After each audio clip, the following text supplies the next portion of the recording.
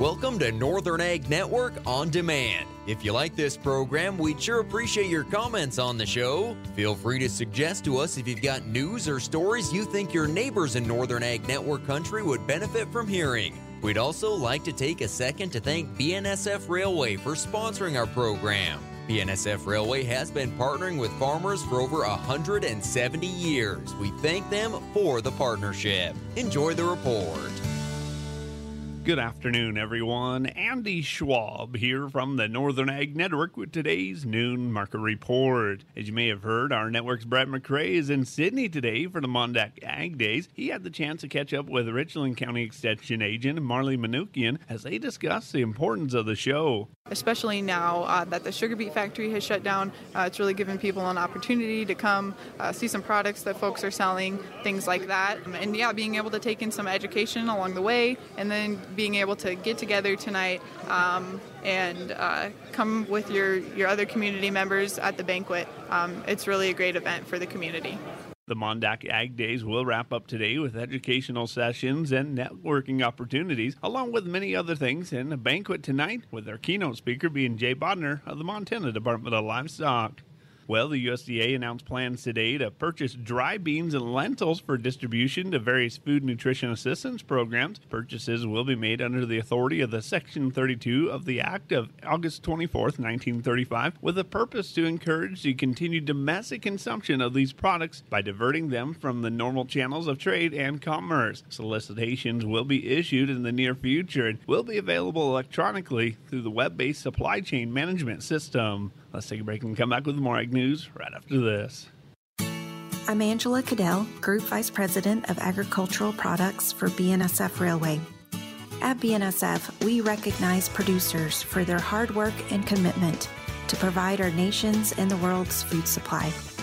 Farming is in our DNA, and we honor you with our long-term commitment of delivering your high-quality products to market safely and consistently, no matter the season. You can count on us. This is BNSF. In Ag, family is more than just family. They're a support system and the hardest workers in your operation. You know them better than anyone else, and you can tell when something just isn't right. Maybe it's more time alone in the tractor or less talk around the dinner table. If you notice a change, it's important to talk about it. Make mental health a priority in your family and show them that they're not alone. For resources and free counseling access for Montana Ag, visit beyondtheweather.com.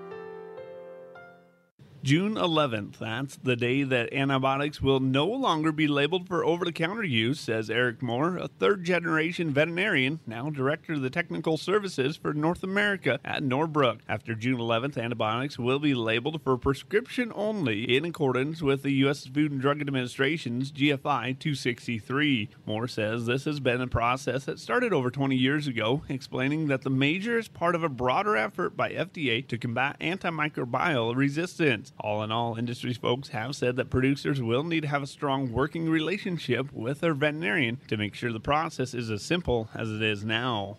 Well, with a 50-plus cent retraction in the corn markets over the past week and a half, feedlots are seeing the results in the latest Sterling Beef Profit Tracker. Week over week, the average prices jumped nearly $70 ahead to $165, while packer profit margins also increased nearly 2.5 times to $124 ahead. Feedlots, however, could certainly stand to take on more profits as year-ago levels were posting the gains of nearly $267 ahead. More importantly for some, the weekly update from Sterling Beef Profit Tracker showed another increase in profit margins for cow-calf producers. The latest calculations project that those producers will see profits of nearly $315 ahead this year.